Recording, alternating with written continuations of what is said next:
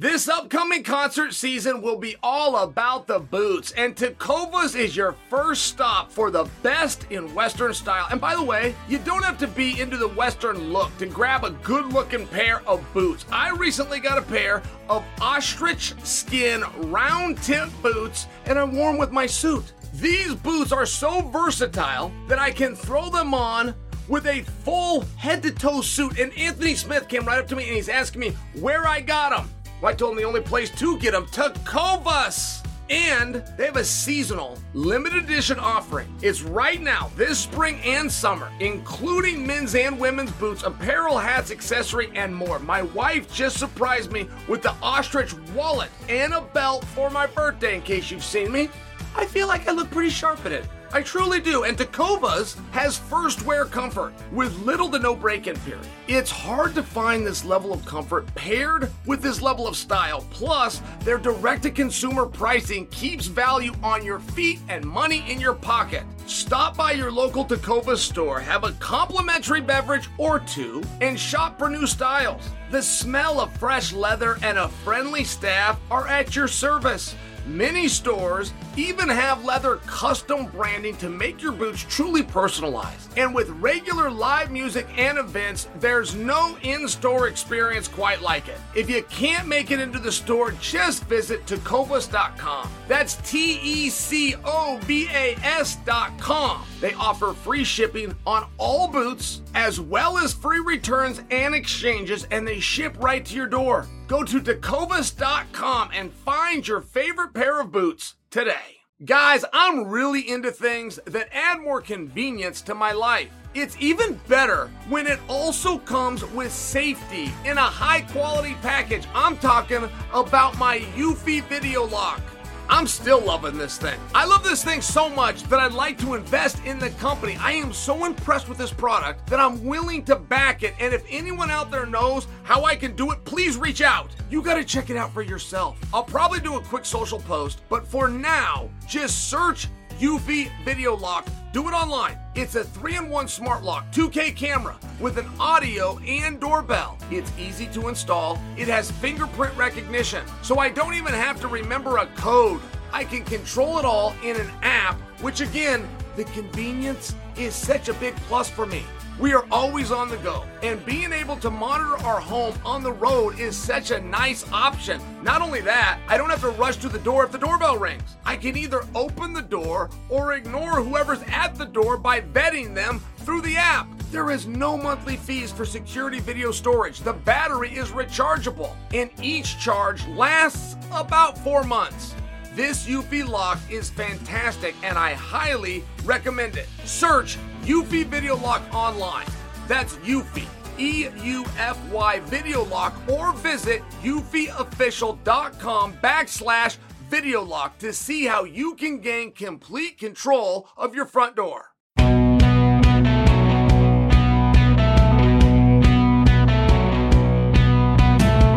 What's happening, guys? Happy Wednesday! And thank you for joining another special episode of You're Welcome. I hope you enjoyed our special show about the Oregon wrestling season that came out on Monday. If you missed it, go check it out after today's episode. But coming up on today's show, the Conor McGregor excuse tour has commenced. TJ Dillashaw versus Corey Sandhagen is going down on Saturday, and I'll even respond to a comment from one of you guys. Before we get to that, let's begin with my thoughts from Saturday after I got done watching an exciting night of fights.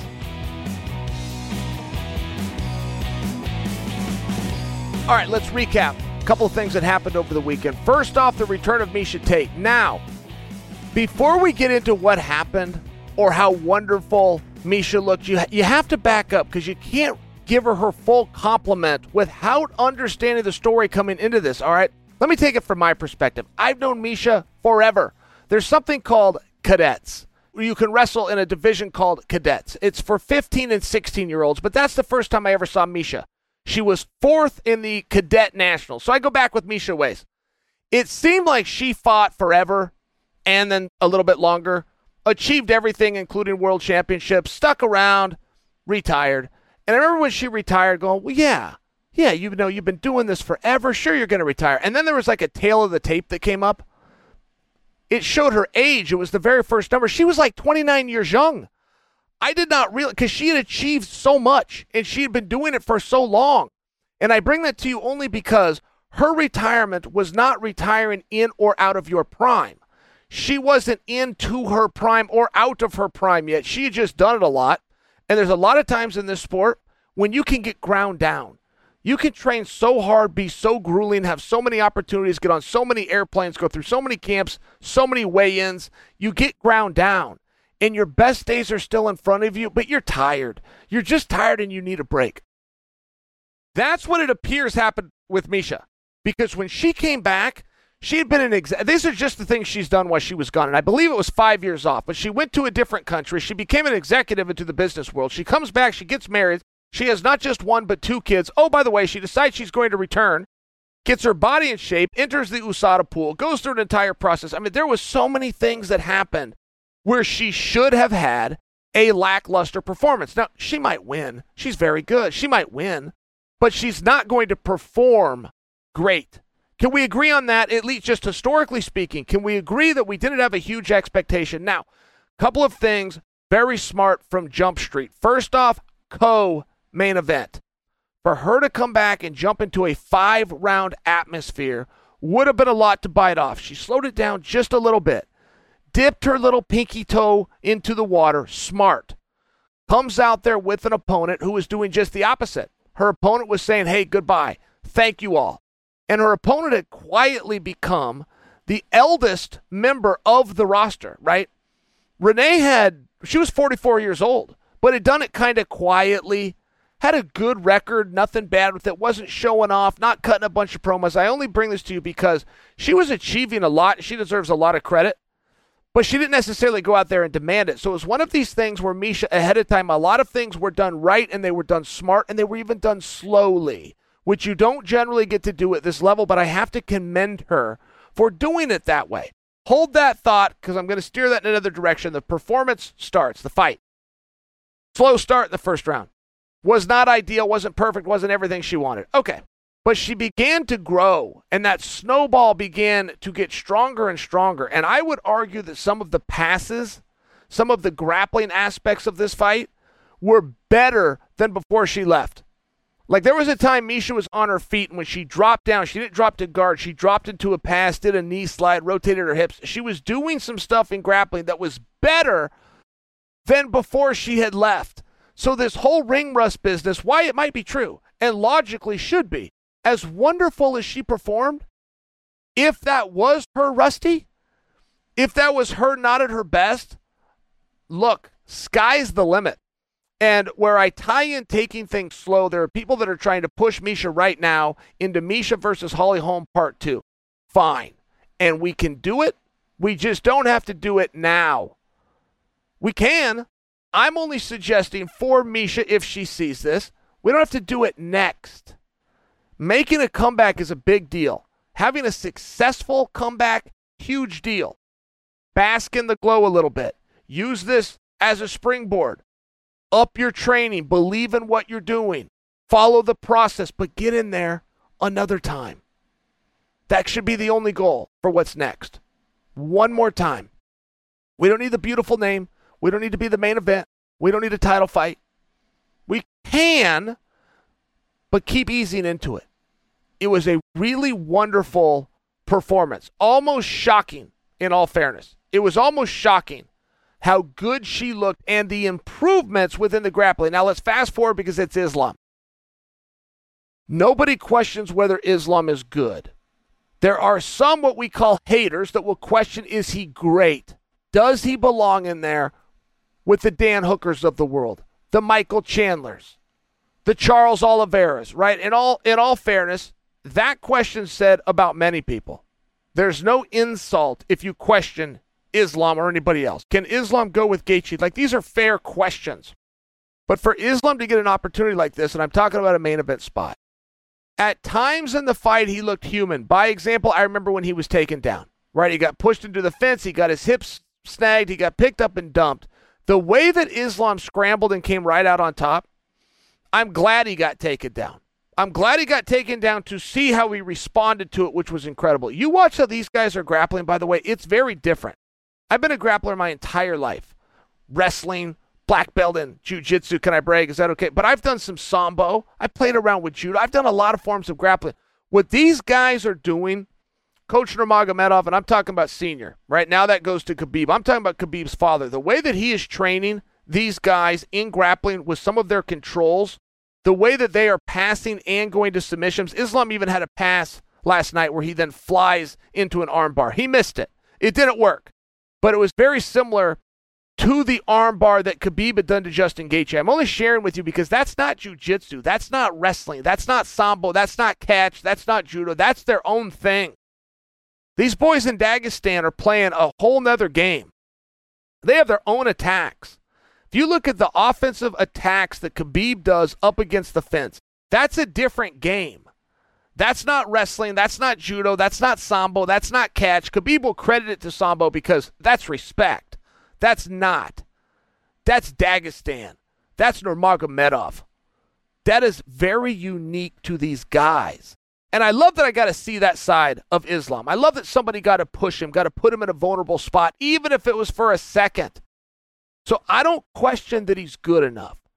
What needs to happen for him to get that shot, okay? He's got to get attached to a big name. Now, that can happen. No problem. Tony Ferguson gave the blessing to Dariush by example. Somebody else is going to extend these opportunities. They're going to extend that olive branch. Somebody's going to have to do it. And now that Islam's got this beautiful record, and now that Islam has proved to be a main event fighter, the only thing he could do next is to get a big fight. And he's got to go from a big fight into a title fight. This is just the process. I'm stating the obvious, right? Water's wet. I get it. But he's still going to need somebody to partner with him. Somebody's going to have to come along. I had a call, by the way. I'm talking to you guys. I'm at Submission Underground, okay, in case you recognize the set. I just got a phone call from Ali. And Ali said, I will give $100,000 to Tony Ferguson or RDA if they grapple Islam in Submission Underground, but they got to beat him. If they beat him, I, Ali, will personally bring and give $100,000. So I said, Ali, is this private? Do you want me to call these guys and try to line the matchup, or can I make this public? He said, you can make it public. Now, of course, they would also have my side, right? Just to show up, they're gonna have something else. I'm only presenting for you, okay? And this isn't the way that I would do business. I'm not to Tony Ferguson or RDA or putting them in somewhere corner. I'm actually trying to do something else right now, which is just there are some people that believe in Islam who want to see him get that belt, who are so confident, but it's something larger than the sport. It isn't about him being a world champion. It's about the tie-in to Khabib, to Coach Nurmagomedov, rest his soul. That's their belt. That's their belt, and they have the guy that should have the belt for their team. That's how they believe. But they're willing to put their money where their mouth is. They're willing to put their athlete in there against anybody. They're willing to do the heavy lifting in exchange to get the heavy reward. It's an interesting story. It's a compelling story. It's one that I think I'm more interested in today than I was prior to this match. Where is the story going to go, and how is Islam going to get attached to one of these bigger names? Look, that's always a tough game. If you're a really hard fight that not a lot of people know, and perception is reality, you see why guys try to stay away. It's the boxing model that nobody's ever found out a way to get around. That just isn't what they do in the UFC. The best fight the best, the end. Islam is breaking into that field. Is he a Chandler? Is he a Gaethje? I got to throw Dan Hooker in there too. For my money, Hooker's as good of a 55-pounder as there is out there. So there's a lot of bodies. It looks like Kevin Lee has left the division. Looks like Kevin Lee's going to stay up at 170 right now. So the numbers start to get limited, but the way that this is going to unfold and where the chess pieces go, it looks like a lot is being put on RDA. RDA was officially called out. RDA's never turned down anybody for any reason. I can't imagine he does now, unless it's to stick it to him, right? RDA's got an ego too. He might be a little upset at the way this was going on. And the only thing you getting in there with me, a former world champion, is going to do is to help you. Just to stick it to him, RDA might tell him no. I don't predict that he does. I predict that we're going to see Islam versus RDA. I'm just sharing with you, there's pieces on the board that are moving. And there's a clear plan with a strategy that is blunt force. It is aggressive. It's very interesting if you see it. And I'm bringing it to your attention so you don't miss the show. So to fast forward my thoughts from Saturday to my thoughts of today, because for the first time ever, Islam Makhachev actually has someone calling him out. Islam's in an interesting spot. I look forward to seeing how he's going to play this out. I pass no judgment. I offer no advice. I'm going to sit back and just personally watch this. Look, Islam's story has been the same for a period of time, which is nobody wants to fight me. That's also accurate, by the way. That's not tough talk. He's having a hard time getting meaningful matches. He's having a hard time getting a match at all. He's having a hard time breaking into some of the more well-known guys. So now that Islam, with his beautiful record, his great skill set, is now a main event fighter, it puts him in a little bit different category. But Islam's stance is the same, which is nobody will fight me. Nobody will give me this chance. And then he called out a whole laundry list full of guys. Now, when I'm telling you that I'm going to find this interesting to see how he plays this, is Islam now got answered. He got called out. He got called out by Dan Hooker. Dan Hooker was the number 5 ranked guy in the world. Dan Hooker lost to Michael Chandler, who became the number 1 contender, but I don't believe previously had a ranking. So I don't know what Hooker is currently ranked today. I know he was ranked number 5 and lost to a number 1 contender, and it could have moved him. I don't know that it makes a damn bit of difference. Hooker's a main event fighter who everybody knows, and Hooker has now called out Islam. Islam's going to have to fight Hooker, or he's going to have a damn good reason why not, of which is what I'm speaking to that I'm going to enjoy. He's not going to be able to do the I don't want to fight you, you don't matter, you're not high enough, to the guy that used to be ranked number 5 and has headlined a whole bunch of shows. That argument's not going to work. He's not going to be able to come out with any kind of excuse and then still get credibility when he's over there saying it, right? What's good for it's got to go both ways. And you got to have these points in your career where you're trying to climb and you're trying to get attention. But if you make your argument that I will fight anybody at any time and nobody will fight me, and then you get called out, if it's not the fight you want, let's say. And I don't think that Islam would have a problem with Hooker. And the only reason I'm guessing it's not a fight that Islam wanted is because Islam called out 4 different guys and Hooker wasn't one of them. I could have this all wrong and Islam simply goes, okay, great, then I'm fighting Hooker. Let's do it, sign the paperwork, see you in September. Maybe. I'll be interested in that. My only statement is that I will be interested in how this plays out. That's one option. Might happen, nothing to see here, but he might not. He might have something going with RDA, who he appears to really want to fight. He might have something going with Michael Chandler, who I personally don't believe would turn down that fight. But it hasn't been said yes to yet. He got called out straight up, first time ever. First time anybody's ever called him out. I haven't seen him respond yet. He's going to have to. He's going to have to, and if it's a fight that he doesn't want to do, he's going to have to respond with, I'm not going to fight you, and then why? Which will be a whole bunch of insults, right? I mean, that's just fighting 1-on-1. Oh, you're not worth my time. You're not good enough to get in there, right? We've all heard them. They're all boring, but it's like music. There's only so many notes. So if he turns Hooker down, he's going to have to offer a reason. If he offers that reason, which are any of the reasons that he stated have been holding him back, it's going to make it hard for anybody to get on the bandwagon. Right? Islam's argument of I'm really good, I work really hard, and I just can't get a shot, man. Would somebody help me? That works. That's beautiful. Everybody in the world can relate to that because everybody's felt that way.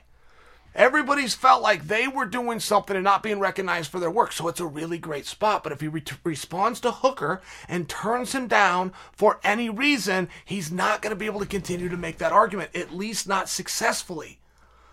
I don't know how this is going to work. I don't know how this is going to play out. I have no judgment on this. I'm making a simple statement. I'm bringing to your attention, Islam Makhachev has now been called out. At the time that I'm recording this, Islam Makhachev has not accepted that challenge. So he's going to have to either accept the challenge or he's going to have to reject the challenge. But once you start turning fights down, you then turn on the people that you have brought along with you while you continue to play like the wounded duck. I'm the wounded duck. I can't get an opportunity. People aren't giving me my fair shake. People are scared of me. It puts you in a unique position. Is there a way to navigate it? Sure. Sure there is. I know the answer.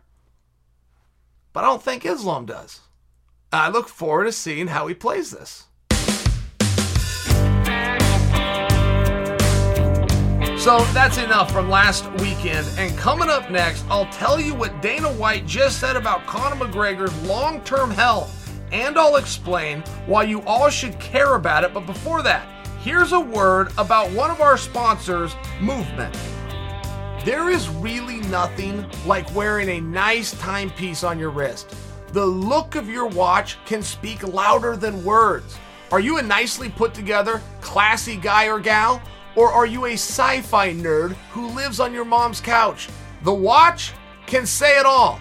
MVMT, Movement, created a beautiful line of quality, minimalist timepieces that can help you to communicate the former. I order the black top Astro Blue piece. I wish I could show you guys, but it has a nice stainless steel wristband with a sleek navy blue face. I'm in a t-shirt and jeans most days, and this watch adds a flair of style to class my daily look without breaking the bank. MVMT has a great selection of on-trend, fair-priced watches.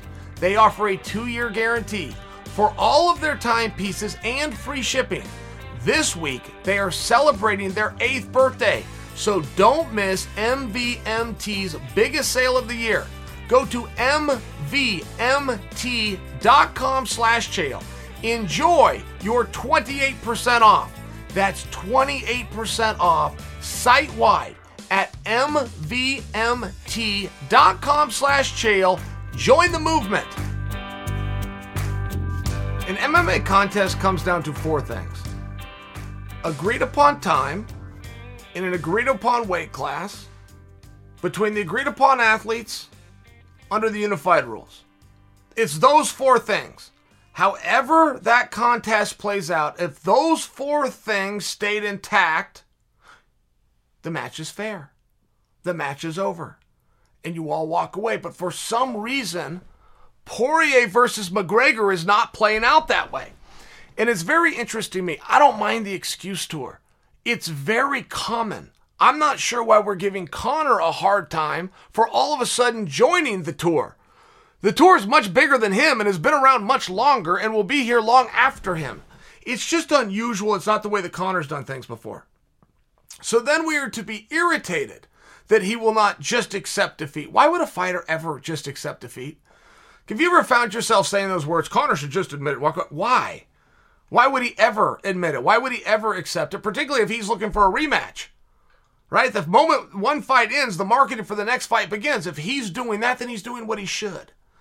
But to see people looking at it and digging into it. I mean, I'm hearing about the stress fractures. Heard about that from Conor. It wasn't a check kick. It was a this kick, and I didn't get my ass kicked for this reason. I got it. The doctor determined I got my ass kicked. None of it matters as long as those 4 things stayed intact. Agreed upon time. Was it at the time that we said? Did it go early? Did it go late? It didn't. It went on the contraction time. Okay. Was the integrity of the weigh-in held up? Because we agreed on a specific weight class. Did everybody make weight? They did. For sure? Okay, great. We can't look at that one. Was it the right guys? Was Conor, in fact, fighting Dustin Poirier, or was that a body double? And vice versa. No, Chael, that's crazy. Of course it was the right guys. Okay, great. Did it happen under the unified rules? Was the integrity of the rules questioned or misimplied? Unless you can find any way to interrupt one of those 4 things, then a mixed martial arts contest happened. That's it. And I'm watching people digging into. I heard something today about Conor wanted to tape his ankles. Or he didn't tape them, or he wanted to. That's not one of the 4.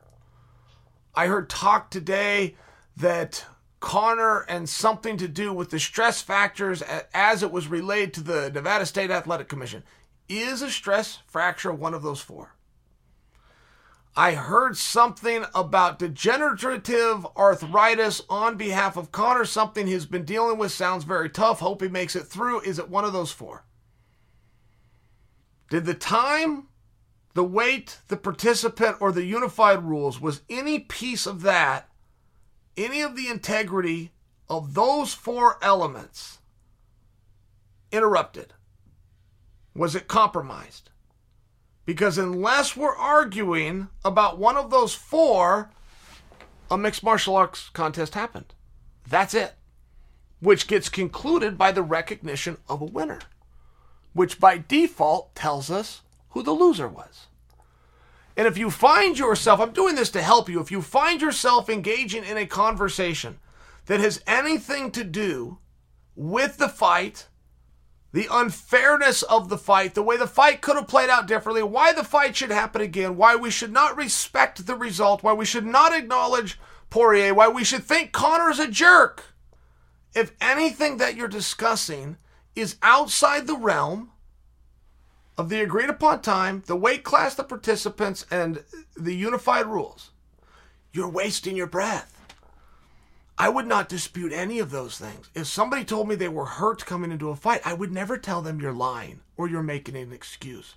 I would be stunned if somebody came to me and was telling me with sincerity that they felt great. I want to know anything about that myself. I have never gone into a fight feeling great. I started competing when I was 9 years old. I don't remember going to school feeling great. I don't remember having a day off or going on a vacation feeling great. I don't know what it would feel like to feel great. I don't know. It would be a very bizarre feeling. If I didn't have an ouch or an owie or a soreness, I would go back and grab a barbell and do it a few more times. I know I had a little bit left. I'm just personalizing it. I don't know anything about feeling great. I don't know anything about a stress fracture or the this or the taping of the that. Were these 4 things followed? Did we fight on the day we said at the weight class we agreed to? Was it the right participants? And did we do it under the unified rules? If I can't plug a hole in one of those, I got to accept it. And if I can find anybody out there who allows me to make an excuse or an argument for my defeat while not addressing one of the 4 ingredients, perfect. Good for me. I've now found a sucker. I will likely keep that person around or put them in a database. I will likely try to sell them oceanfront property in Arizona someday, should I decide any comes for sale. I mean, right, it's one of those things. Nobody's doing anything wrong here in terms of Conor or Poirier. Poirier's got every right to be on a victory lap, which for some reason he's not taking. Apparently he's too humble to take it. Conor's got every right to be on an excuse-making tour to grab some kind of attention for a potential 4th fight, of which is going to be one of the harder sells in the history of sport, at least from a competitive architecture standpoint. And the fans who are falling for it, go right ahead. But if you're an objective and a reasonable person and you find yourself falling for it, or you would like to add support to this, go ahead. But make sure it falls into one of the 4 ingredients, which are the only 4 ingredients that constitute a fight. So let's stay in the world of Conor McGregor and address a very good point that was brought up by one of you. And by the way, if you ever got a question for me or an argument you'd like to make, feel free to send a video my way. We might get you on the show like this young man. Hey, bad guy, you gotta talk to me. We're talking about how Conor McGregor got dominated, right? Round 1, 10-8 round, all 3 judges. Everybody says, okay, if the fight went on, it doesn't matter. Bisping's criticized Kavanaugh. Look, don't be delusional. Conor wouldn't have won if the fight continued. And I don't necessarily disagree with that 100%.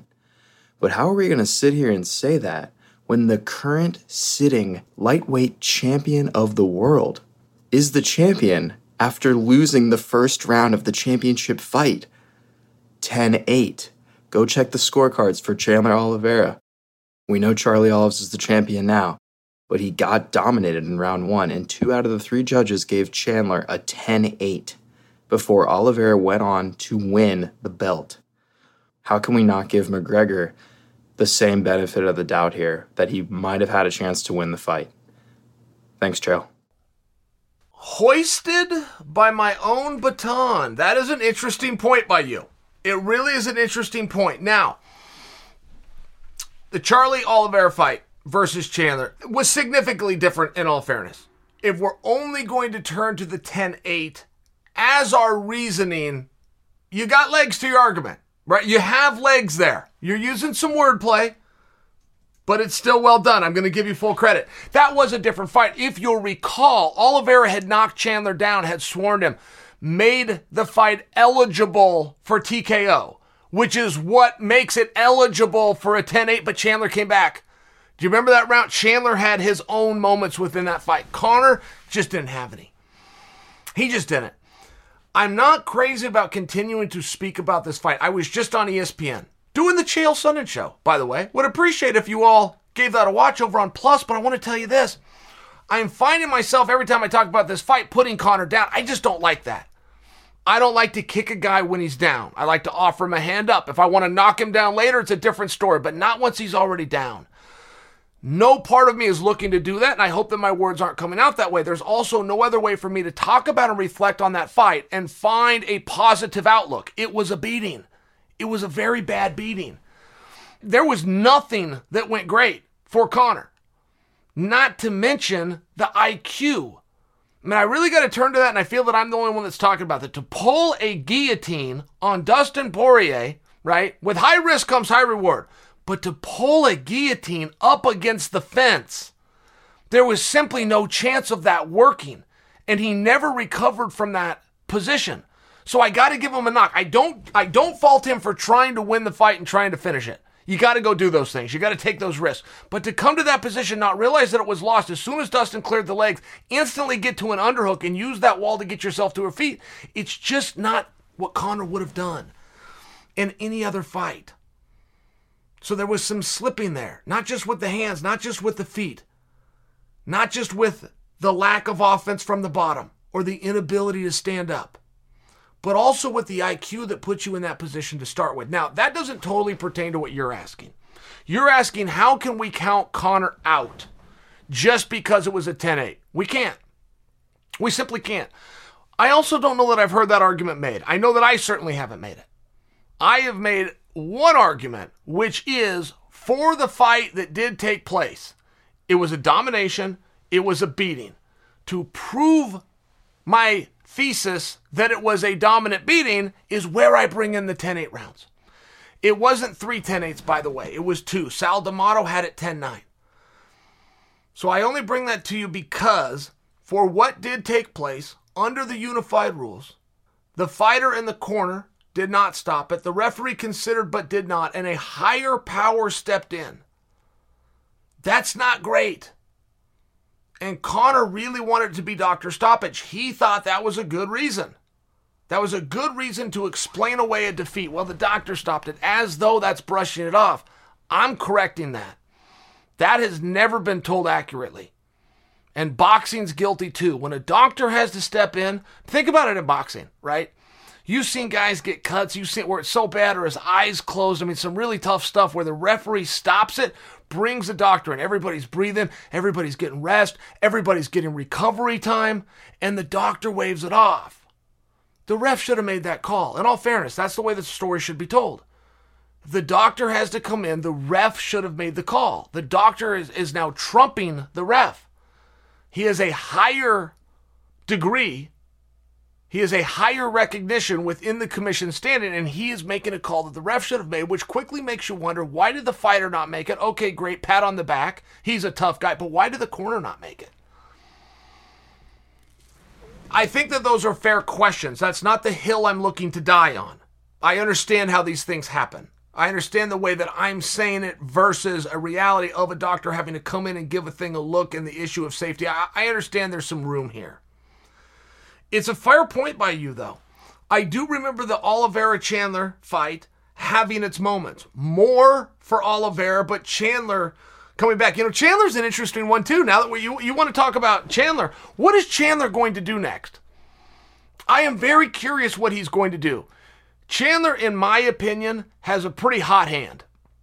Nobody has come into the UFC ever better than Chandler did. In fact, it would go in this order: Chandler, number 1 debut, number 2, Gaethje. Do you remember Gaethje's debut against Michael Johnson? He's giving the bird, he's knocking him down, he's putting pressure on him, he's yelling at him, he's having fun, he's being a showman, and he beats Michael Johnson, which is a hard thing to do. Gaethje parlayed one time in the octagon to being a coach on The Ultimate Fighter. Being a coach on The Ultimate Fighter is the greatest vehicle, marketing-wise, that the industry knows. It is the greatest vehicle, marketing-wise, that the industry has ever known. So I only bring that, what a great job Gaethje did. And if I'm putting Chandler in front of him, it tells you how good Chandler did. Now, Chandler goes out, he does the Fight Island business, where he's willing to take on Gaethje or Khabib on a moment's notice. That's some courage right there. Comes in, does the hooker business, goes right into a world title fight, had his spots. That was a great fight. Good job for Oliveira. I don't dispute how that went. But if you tell the story that Oliveira ran through Chandler, that also did not happen. That was a great, fun match, and they both had their spots, and Chandler was this close to the referee calling it a TKO in his favor. That's the second round. How does what we saw there tie into did Conor have a chance? Sure, I wouldn't dismiss a guy. I think that now we're talking about talking just for the sake of it. There's nothing within Conor's history or his career that says he does better in the second round than he does in the first. None, not one match.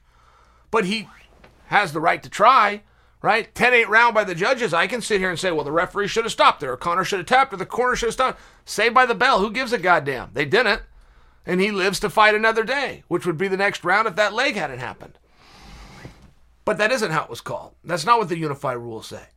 Many people are doing that for Nate Diaz as well, saying, well, if he would have just had 20 more seconds, he would have stopped Leon. That's not the way the game is played. We can do those things all the time. It's not the way the game is played. Before I head out for the day, I want to talk about a fight that's going down Saturday, and I absolutely can't wait. Oh, yes, finally, Dillashaw versus Sandhagen. We're days away, right? But I got to tell you, when this fight got announced, like there's some fights I've gotten so pumped for. I've texted Sean thank yous before. Right? Only 3 or 4 times, but I hit where a fight pops off the page. I'm like, oh man, thank you. This is a thank you. This is one of them. First off, great news to see Dillashaw back. But this fight's got a few things on it you guys don't know about, okay? I did a vacation. And I'm not a vacation guy. I travel a lot with work or things like this, and that kind of feels like a trip. You're in a hotel, and you're using somebody else's towels. It feels like a vacation. I don't do a lot of vacations. So, in fact, this might be the first one that I've been on in my adult life. Took my wife, kids, go out to San Diego. And I'm done. I'm not going to work. There's no anything. ESPN gave me the time off. I'm going to put my phone down at a view of the ocean. I mean, everything's great, right? I'm on vacation. You guys understand. Well, I get a phone call. Get a phone call from Daryl Christian. Daryl Christian is the coach of, amongst others, TJ Dillashaw. Turns out, where I'm staying is 20 minutes from the gym TJ trains at. TJ's going to get a workout in, and I got invited. Now, this gym is a little bit of a who's who, right? Who likes to name drop more than me? But you got Juan Archuleta in there. Brian Ortega's in there. Rampage is in there. Tough gym. And I get invited to this private workout. I got to go. Tell my wife understands. She's like, you got to go. You got to see that. So I go see it, and I even brought a camera with me. My partner Ryan came in there, and we filmed this workout. You can find it on my YouTube page if you're interested. But I've been a TJ fan and a believer for a meaningful period of time, right? I know he's one of the best to have ever done it. Many say he is the best bantamweight to have ever done it. He skirted the rules, which, gains favor with me, right? He's got something that I look for, quality that I look for in a person. He's a little bit shady. He's tough. I went and saw this workout. I learned things about TJ I didn't know. TJ's mean. I did not know that. He's a handsome guy. Every time you see him, he's soft-spoken. He's got a nice smile and a handshake for you. I didn't know he was mean.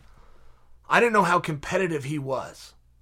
I knew he was competitive in the octagon, so did you guys. I don't give a damn if they're climbing ropes. I don't care if they're running sprints down and back. I don't care if it's water break, who can get it and be back on the mat first. He is competing for everything at all times. He's talking, he's chirpy. TJ's mean. I might call him a dick but I was a guest in the room. I don't feel it would be appropriate for me to see a workout and then come out and call him something bad. I really enjoyed this, but I also saw stuff from TJ Dillashaw. His transitions, his strikings into his takedowns. Okay, this is one piece. I told you there's a few pieces to the story, but there's another piece, okay? Can't tell you my source, but this is true. Guaranteed it's true. Sandhagen and Dillashaw were training partners. They were in Colorado. They were in the room together. Coach Whitman was running the workout, but they were in the room together. And they sparred. Now, I know how that went. Can't say. I will tell you this. It was so one-sided that the coach separated them. I believe it was Coach Whitman's room. If I'm wrong, it was Coach Ludwig. It was so one-sided that Coach Ludwig separated them. You don't go with him again. You don't go with him again. So these guys have a past and they have a history. And I will tell you, and again, I got to leave the name out of it. I got to. There's rules. I was contacted by one side. I was trying to get this fight going. I loved it, right? I was late to the Sandhagen bandwagon. Helwani was telling me all the time, stop it, Ariel. Stop it all. Pretty soon, he's 10-0, then he's 11-0, then he's 12-0. I was late. I was talking about this fight. I was trying to get this fight together. This is before it was signed. I get contacted from one of these two sides that says, Chael, please stop. That's the one fight we don't want. So, what do I make of that? What do you make of that? These guys know. Two guys don't have to fight. You can put 50 guys in a room for an hour, have them work out. I'll watch the workout, and when it's done, I'll tell you who the baddest dude in the room is. And I'll tell you who the second baddest and the third baddest is. And by the way, so will they. 100%. They don't have to go with each other, touch each other. They could be doing their own thing. They will see and hear everything. Everybody will know what the pecking order is. So these guys, if you follow that theory, which is true, know. And one of them's team contacted me, go any direction you want except this one. It's an interesting match. And I will tell you, when I first heard about this, I thought this is pretty obvious what's going to happen. And it will be no skin off Sandhagen. He's taking on a future Hall of Famer. He's taking on a former world champion. He's taking on a guy that was this close to champ. I mean, at least had the opportunity, right? TJ has returned to a division to reclaim a championship that he never lost, which I feel should be his narrative. I feel TJ should say that in every interview that he does this week. I am back to reclaim the championship that I never lost. He needs to remind people. He did not get beat at 135 pounds. He lost that paperwork, right? USADA in the test. But when he lost to Henry, don't forget, that was at 125. I only remind you because it's a great line. It's a great line. And as good as Sandhagen is on his feet, Dillashaw is awesome on his feet and has the added element of the wrestling, which the only time we've ever seen Sandhagen look a fool was against current champion Aljamain Sterling, when Sterling took him down, took his back, choked him out, and went home in 40 seconds. I don't say that to tease Sandhagen. Sandhagen later did an interview and talked about his wrestling and said in my quote, as you all know, my wrestling sucks. Now, Sandhagen doesn't usually get tested in that regard. He is so long and he's so good at understanding range. Range is one of these terms that announcers love to throw out there. Well, if he can get inside, if he can stay on the outside, if he can keep at the end of the punches. They're words that you use. It's very rare that you meet a fighter who actually understands how to use range. Tommy Hearns comes to mind. Hangman comes to mind, right? Dan. John Jones comes to mind. But I got to throw Sandhagen in there too. Sandhagen doesn't have to wrestle a lot. If he thinks he sucks at wrestling, I'll use his own words. He sucks at wrestling. He doesn't have to wrestle a lot because he understands range and he understands how to keep it. He understands how effective a knee up the middle and an elbow down the pike can be at keeping a wrestler at bay. So if that's true, if he's so damn good at range, and if TJ can't get inside and TJ can't implement wrestling, I guess we got a kickboxing fight between two very skilled and talented kickboxers. But what if it's not true? What if TJ does find a way to get in? And TJ's got 5 rounds to do it. I mean, it's a very compelling matchup. In many ways, while I don't know who's going to win, and I don't feel like cursing one of them right now, right? Putting the jail curse on them. I will tell you this. There's no part of me that sees this as a close fight. If TJ gets him down, TJ is likely to maul him. But if he doesn't, and Sandhagen keeps him at range and starts getting those knees in, starts hurting TJ, right? Sandhagen doesn't just pick you apart. He hurts you. He's a skinny guy with tremendous power. Anderson Silva was the same way. He wasn't Mr. Muscle. He's not the guy in the gym that's going to be putting up plates. But boy, he understood timing. He understood precision. He understood how to turn things over. He understood hips and digging in and turning your toe. Just sharing with you. So this fight comes, and I've been looking forward to it. And we already missed it once, right? Don't forget that. This fight was booked like 2 months ago. TJ got a cut and trained him. I mean, we've waited for this fight. We've been waiting for the return of Dillashaw. If there's any time to kick TJ's ass, I have to think it's now. Guy's been out for a minute. I got to think now's the time to get him. Interesting fight. I'm glad it's here. Outcome to be determined. But I will predict for you, we do not have a back and forth fight. One of these guys is going to impose his will, and they're going to do it in dominant fashion. All right, guys, that's it for today's show. A big thanks to all of you who've been leaving reviews over on Apple Podcasts. We've been reading all of them, and I especially love the one from Buck Blue, who says this is a top 5 podcast. Well, thank you, Buck. I will be back with much more of this Top 5 podcast on Friday. But until then, I'm Chael Sonnen, and you are welcome.